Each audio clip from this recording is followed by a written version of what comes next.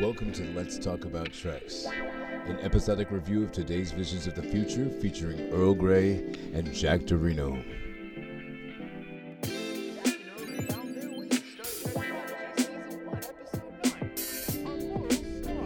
Shall we begin? We've begun. We've begun. Yeah. Well, I'm sure a lot of this will be cut out. You think so? Probably not this part, especially now since you've said that. Ah, shall we go in 3? Wait. Oh, you're doing that part. Okay. I thought we were gonna say hi and stuff first. Oh, Chat a little we bit. can say hi first. Okay. Hi everyone. Hi. With me in the studio today is Jack Dorino. Hi. And this is Earl Grey. Together we are the duo that makes the Let's talk about stilting Trek. and disjointed podcasts. Let's trek about talks. Oh, okay. Let's trek over talk once another. At least we're on separate tracks so you can back him up or cut him out. Good. What are we here today for? We are going to review an episode of Star Trek Prodigy, Season 1, Episode 9, which is titled... A Moral Star. Are we going to do the whole thing? We'll see. We'll see how it goes. Okay, cool. So this is part 1 so far. So this episode of Prodigy was aired on the 27th of January 2022. It is the 8th of all Star Trek Prodigy episodes, and it is the 826th of all Star Trek episodes overall. Wow. You might notice in a moment that there's a written by part, right? And the writers are numerous on this episode. Oh, yeah. Should we start listing them now so that we can get to them before the credits are over? Oh, you took a note. Please go ahead. Let's start. Oh, sure. Written by Kevin and Dan Hageman, Julie Benson, and Shauna Benson. Lisa Schultz, Nikhil SJRM. Dandra Pendleton Thompson, and last but not least, nope, there's 2 more. There's Sorry. Chad Quant. Don't forget about Chad Quant. Yep, but last and not least, Aaron J. Waltkin. Wolfke or Wolf. So this actually comprises the entirety of the Star Trek Prodigy writers' room. Listing is as it? it is. Okay. So listing as they did for these episodes, these pair of episodes, the entire writing room, they have achieved the most number of writers listed for a Star Trek episode ever. Here on Okay. episode 826. Oh, okay. That's very fascinating. I guess I didn't realize that's their entire writers' room. Yeah, it's everyone who works in the writers' room of Star Trek Prodigy. They're just like, all of you take a sentence each. I've often wondered how that kind of stuff works when there's multiple writers on a project. Well, we've experienced over the course of this season that 1 or 2 writers usually works on an episode. Yeah, although you've seen a few one writer episodes. That's why I said 1 or 2. Oh, 1 or 2. Okay. Yeah. It's those numbers. Directed by Ben Hyben. Yeah, either Yeah. or. So I note that this listing of directors flies in face of my assertion last episode, where I mentioned that I believe that there was a voice director and as an animatics director, and perhaps he directed both. Perhaps. Yeah, that's what I was just going to say. Shall we walk through the episode? Yes. Awesome. We open up where the team is reminiscing on their adventures, hanging on rocks every single word. You know, I think that maybe she's gained some sort of maturity, wisdom, ability to tell a story in a very interesting fashion. Self-confidence. Or maybe it's unusual to hear out of what they would expect her to usually come across as. You know what I mean? Well, and she might have a renewed sense of self-confidence when she was the one who saved the ship for the first time. This is a very true thing. In the beginning of last episode, Rock was cowering in a corner when Janeway found her. And then she comes in the end of the episode to be the hero. So perhaps that is the growth that we've seen and are experiencing now. Then we immediately cut to the T-800, the dead T-800. They are displaying it like a trophy. the Dead Liquid TI 8000 calculator from the future come back to get Linda, what's her name? Chandler, Catherine Chandler. Linda Hamilton. Yeah, Catherine Chandler. Oh, Trying okay. to rescue Catherine Chandler from the Beast in New York City. Oh, okay. That's for your bingo card, folks. I'm lost. It's okay. It's for the bingo cards. And then we immediately reprise our new MacGuffin for this episode. You gotta have a MacGuffin. MacGuffin's the best thing to follow around. Princess Leia appears out of R2-D2's head and starts saying, "Help me, Obi-Wan Kenobi. We need your help." Oh wait, We need your wrong help. movie.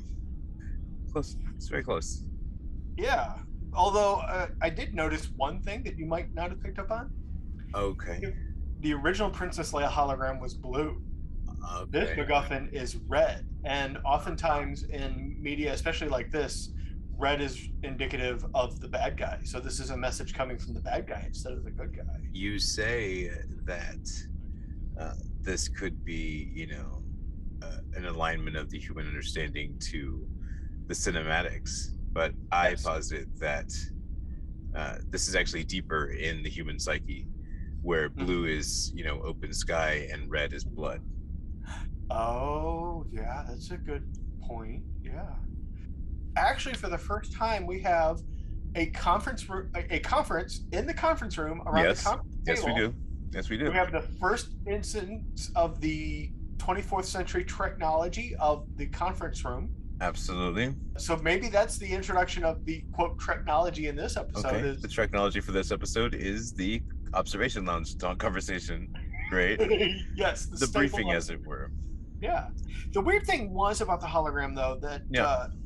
the whole time the T-800's head is on its side, Yes, it but is. the hologram is right side up. Is there some sort of like auto rotating feature? Yeah, there's where- an auto gyroscope inside Oh, okay. Dalrock's head. Okay. I noticed during the conference room scene that Yes. apparently Rock has elbow pads. Yes. Were those to protect Rock's sensitive elbows from the outside world, or are those to protect the outside world from Rock's so elbows? actually those are collectors, because so much like humans, shed skin all day, Rock tends to shed rocks. So we collect those, and at the end of the day, Rock pulls the little elbow holders off, and then can then install those rocks into the ceiling of the bridge. They get automatically transported to the 23rd century of the USS Discovery. They get sent into other ships so that when they get into collisions, they can then be ejected onto the. I wonder what kind of rating you have to have. Like, what do you study in Starfleet Academy to be that person that has to go around and pick up the rocks? Because I've never seen them picking up the rocks. Well, I saw Kira picking up the rocks, but I think that's just because they didn't have the automated. Oh, but it's probably the dots. The dots probably pick up the rocks and then reinstall them in the ceiling and then pick them up again. Okay. The nice thing about the conference room scene I appreciate is that Dal is actually sitting at the head of the table where Okay. he thinks he belongs, Sure. but he is actually sitting there paying attention to what everybody is saying, listening, Yeah. and taking in everybody's points of view and Sure. suggestions and ideas. And then they're all on board for the same thing. And it seems like Yes. even Dal is on board, but they're waiting for him to make the final decision. Yes. And he leaves. He doesn't say, okay. He doesn't say anything. He needs to learn how to let people know kind of what's going on. Yes. Okay, I need to, think about this for a little bit. We'll reconvene back here in, 5 minutes. Sure. That's how a captain does it. That's the Pike method. That's the Picard method. Yep, but he just walks off, and Janeway's like, WTF? Oh, All right. can I say that? Can you say what? WTF? I think you can say WTF with the Oh, Farley okay. McFarley sticks. Sure. With the fro, with the frack. Yeah. And I like how he's actually taking into consideration that there are other people, other lives at stake here. He says, if it was just me, sure, I'd do it in a heartbeat. I'd go Right. back. Right. But he's not just thinking of himself anymore. Who do you think he's most concerned about? Well, he uses the word us, and he looks right at Gwen because Gwen followed him in, and now she's like, "What the frack?" too. Do you think he's looking at her as like an anchor, or do you think he's looking at her for like approval or confirmation? Well, he immediately backs off, and he says, "Oh, I didn't mean you and me, us. I meant But that's a good question. I didn't consider that. Maybe he's looking at her for confirmation. Yeah. Because she's sort of like the good heart person, right? And he's sort of like the rogue heart guy. Well, so he goes and he's talking to himself. He says it can't be one of my half-baked plans. Yes, everyone has to have a hand in that recipe so that the plan can be fully baked and the yeast can rise.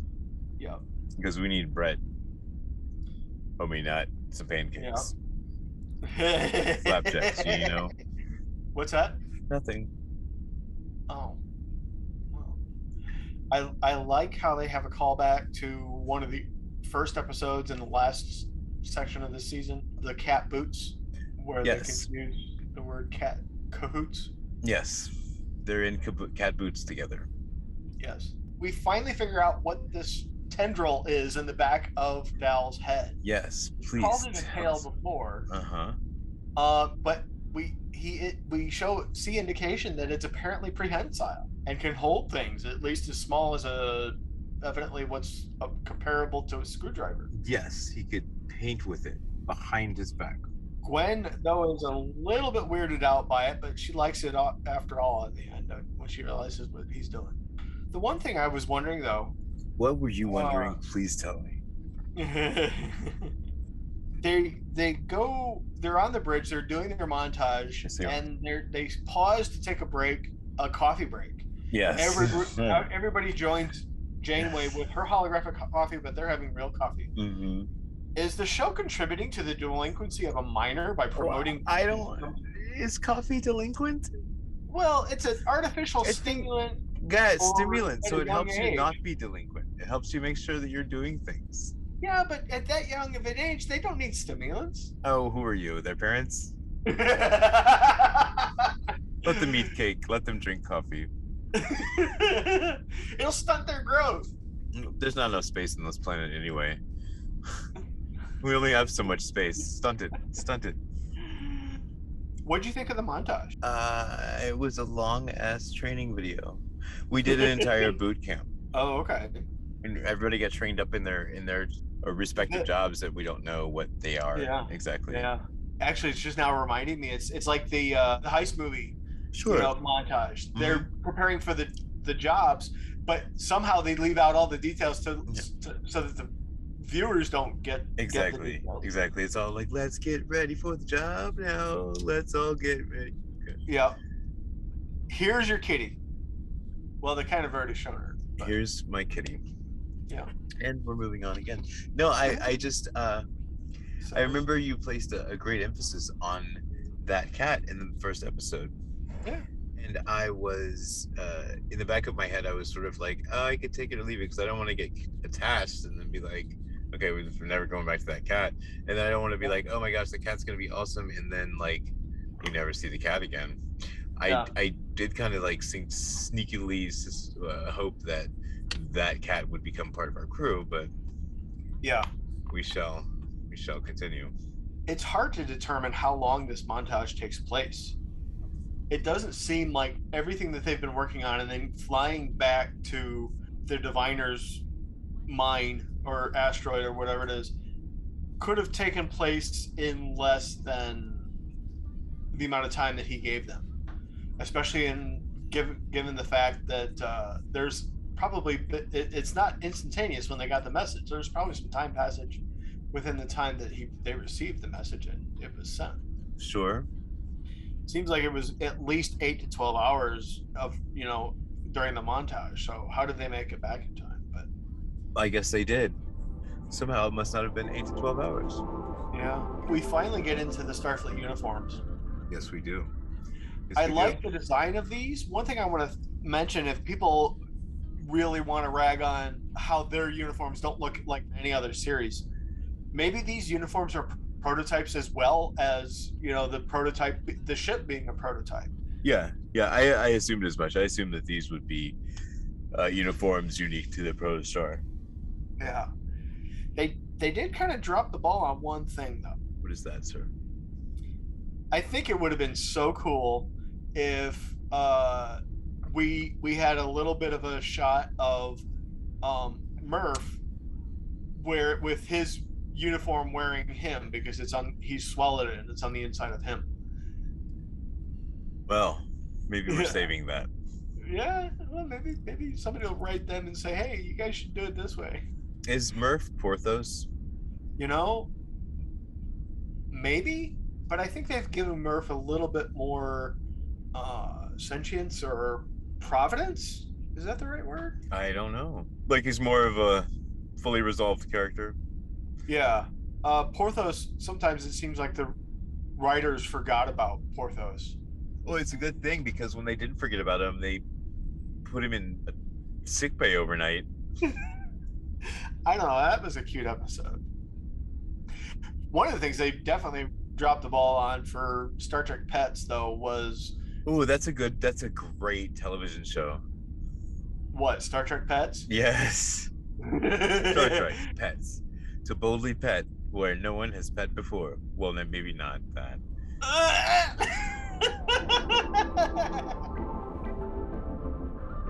You know, the uniforms could be prototypes. Yes. Obviously, those phasers are more than likely a prototype. Yes, those are some kind of dolphin thing that I've seen referenced previously. I think the dolphin shape is actually what they talked about in the 32nd century. So I'm very curious. Although with that 600,000, oh, I'm so lost on that star date. Does Zero need legs here? Because that's Murph. Murph is Zero goes and sits down on the bridge, and Zero actually starts to talk. So if that was already Murph, then it wouldn't be able to talk. Well, I see. Or perhaps it has a universal translator inside. Yeah, but then how come nobody can understand Murph? This is a fair point. If Murph is speaking a language, and it's a language that the universal translator can't figure out. Like if you just have a visual language instead of an audible language. Oh, so like maybe a TDD phone? Would your universal translator translate that? No, not like a TDD phone, like you know, a sign language. Yeah. So like would the universal translator pick up the sign language and somehow translate the sign language as well? I've wondered that before myself. You know, like the like that interpreter, the interpreter from Silent as a Whisper. Oh crap, what was his name? He had 3. Yeah, he had a chorus that spoke for him. Yeah. The ambassador that the Klingons was the one that the Klingons revered enough that they would allow him to be their ambassador. That's correct. This episode yes, definitely has some very interesting inspirations from it. Please do tell. Very curious. A nice old man by the first name of George once said... Carlin? No. Is he a nice old Burns? man? He came up... Do you want me to say it? You like to avoid the subject. Takei. George Lucas. Okay. Once said that one of the best literary tropes to use is a 3-act play or a trilogy. All right. In the first act, you introduce all your players. In the second act, they're trapped in a black hole, never to get out. And in the third act, they get out. And this, I realized in the middle of viewing this episode that this is the second act. This episode in particular is the second act. They're introducing the second act to their play. This is the stuck in a black hole portion. Yes. I see. And I was wondering, they do kind of hint a little bit, they recreate a little bit in their own Star Trek-y way, the scene in Empire Strikes Back where they're arguing about the agreements that they have, and Darth Vader's like, I'm altering our deal, pray I don't alter it any further.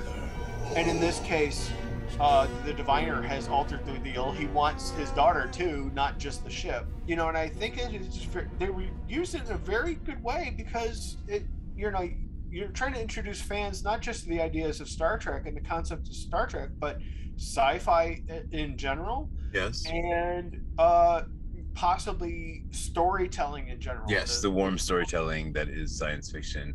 And maybe I noticed that I feel like Prodigy is largely void of the allegorical structure that Star Trek often has.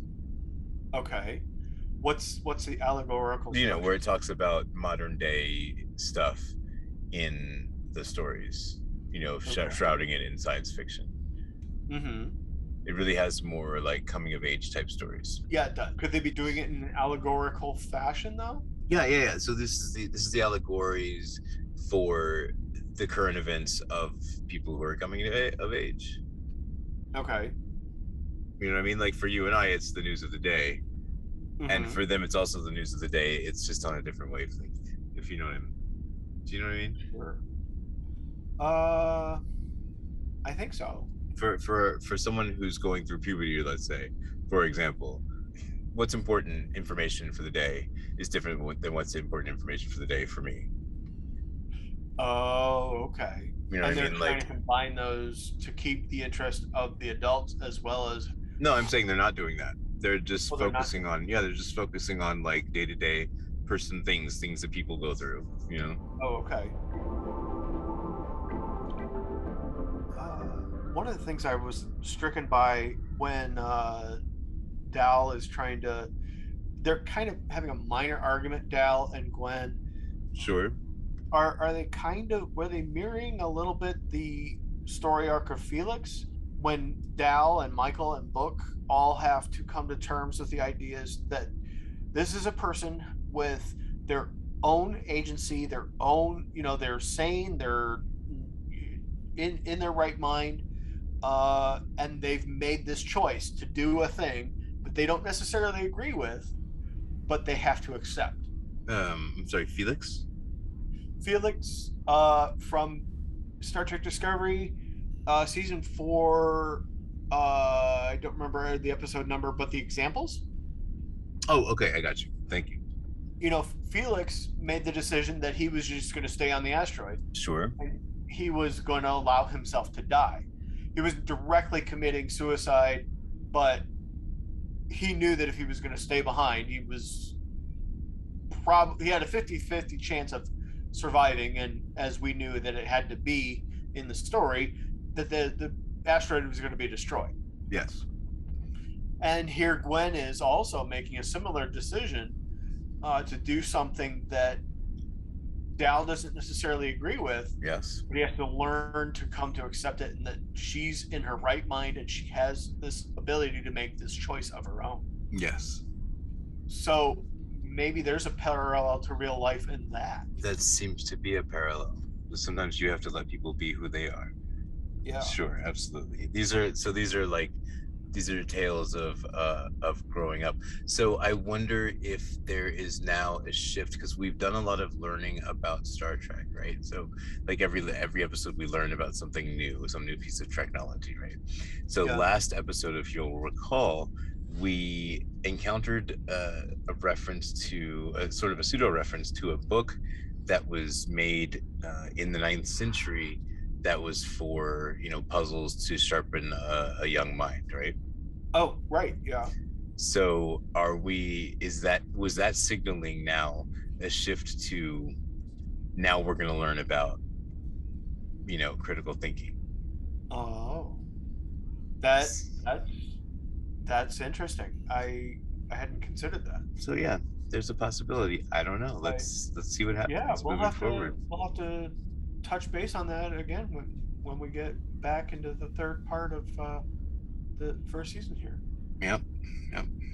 You know, I mean, we've been watching this series the whole time. Obviously, the diviner isn't very familiar with Zero. No, he's not been watching the series at all. The diviner should be familiar with Zero, because I feel like the diviner was accused of capturing Zero and removing Zero from its hive from Zero's hive mind. Yeah, but obviously he didn't get a very close look at the quote Zero Murph, because getting a second chance, a third chance, a fourth chance to see the Zero Murph, they don't look like themselves. They go off, huh? It looks like Murph inside there, not Zero inside her. Seems like they should be a little off. What was your opinion of Dark Janeway? Ooh, Dark Janeway was so much deeper than like a mirror universe version, because this is like the cold dead zombie version. Oh, the completely heartless version, not like the evil-hearted version, but just like the dead version. Zombie Janeway. It's almost like Janeway, but it's almost like Borg Janeway. They should release a whole like line. I have the 12-inch figure of Barbie of Janeway, right? So they should release like a whole line of Janeways. They should be like Admiral Janeway, like Lizard Janeway, like Janeway from the 18th century with that little thing, with the little, yeah. Or maybe just the hologram, the useful portions of the hologram without the excess dressings of the personality and the trainer. You gotta have hologram Janeway, of course. You gotta have bun Janeway, right? And you gotta Janeway with the bun. And you gotta have one Janeway. You gotta have a special edition. You gotta have Genevieve Bujold Janeway. Okay. Boy, you think Genevieve Bujold is kicking herself now? She can still be working. Janeway. Okay, yeah. Oh my. Could still be working, but nah, she had to go and be tired. I'm tired.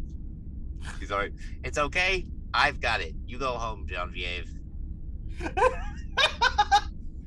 Are the characters starting to develop their own catchphrases too? Ooh, Zero has three or four times in this episode so far said for the first time. I don't think she's ever said it before. Hoot hoot. I think Zero's turning into an owl. Mr. Owl, not the lollipop owl, but the Woodsy the owl. Give a hoot, don't pollute, Woodsy. Yeah. Sponsored by the Ad Council. Near the end of the episode, we do get a slight encounter of the Star Trek 2009 theme. I thought I recognized something a little interestingly sounding. Yeah. We did miss one thing that almost every two-parter has, or part one of a two-parter episode has had of Star Trek previously. What do you feel like we missed? We don't get a dun-dun. Oh, yes. Yeah, because we do it like we do movie style. Dun-dun, dun-dun, dun-dun, dun-dun, dun-dun, dun-dun. To be continued. It's got a smooth transition. So you know what? Let's give the people what they're looking for. Let's give them dun dun dun now. Are we doing that, or you dropping it in? I dropped it in. So we are to be continued. Support the continued making of this show through Patreon.com. Let's Talk About Treks is a production of Anodyne Relay, supported by the Star Trek fan community of listeners like you. We review the copyrighted works of Paramount CBS's Star Trek team, of whom no copyright infringement is intended. You can reach us via email at letstalkabouttreks.com. You can leave us a message at area code 202-804-6312. Our producer is David Moody, and our writers, Jack and Earl, are on Twitter as @TreksTalkers, and would greatly appreciate the obligatory like and subscribe from wherever you're listening now. We record on Lenovo computers with Zoom, mix with NCH Mixpad, and master with Kakos Reaper. Our intro, outro, and interstitial musics feature samples from Awakening by Waterboy from Pixabay.